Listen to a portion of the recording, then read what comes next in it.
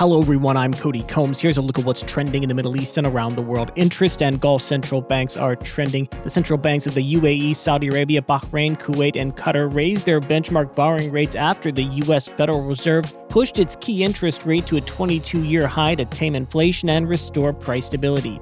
After hitting a pause on its tightening cycle last month, the Fed increased the policy rate for the 11th time since March 2022 by 25 basis points, the highest since 2001, as it aims to bring inflation down to its 2% target range after prices hit a four-decade high in June of 2022.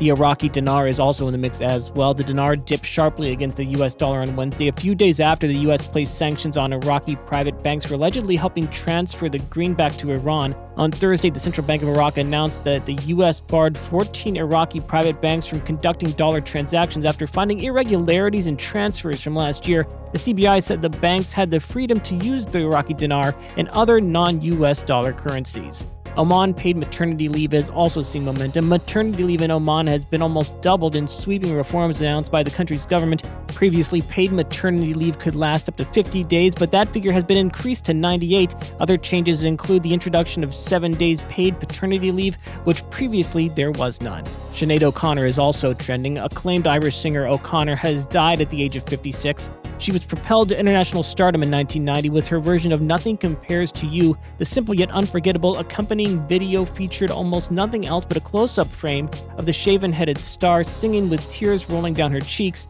Irish mixed martial arts star Conor McGregor, who O'Connor once sang into the ring for a UFC fight in Las Vegas, wrote on Twitter, quote, "The world has lost an artist with the voice of an angel. Ireland has lost an iconic voice and one of our absolute finest by a long shot. And I have lost a friend."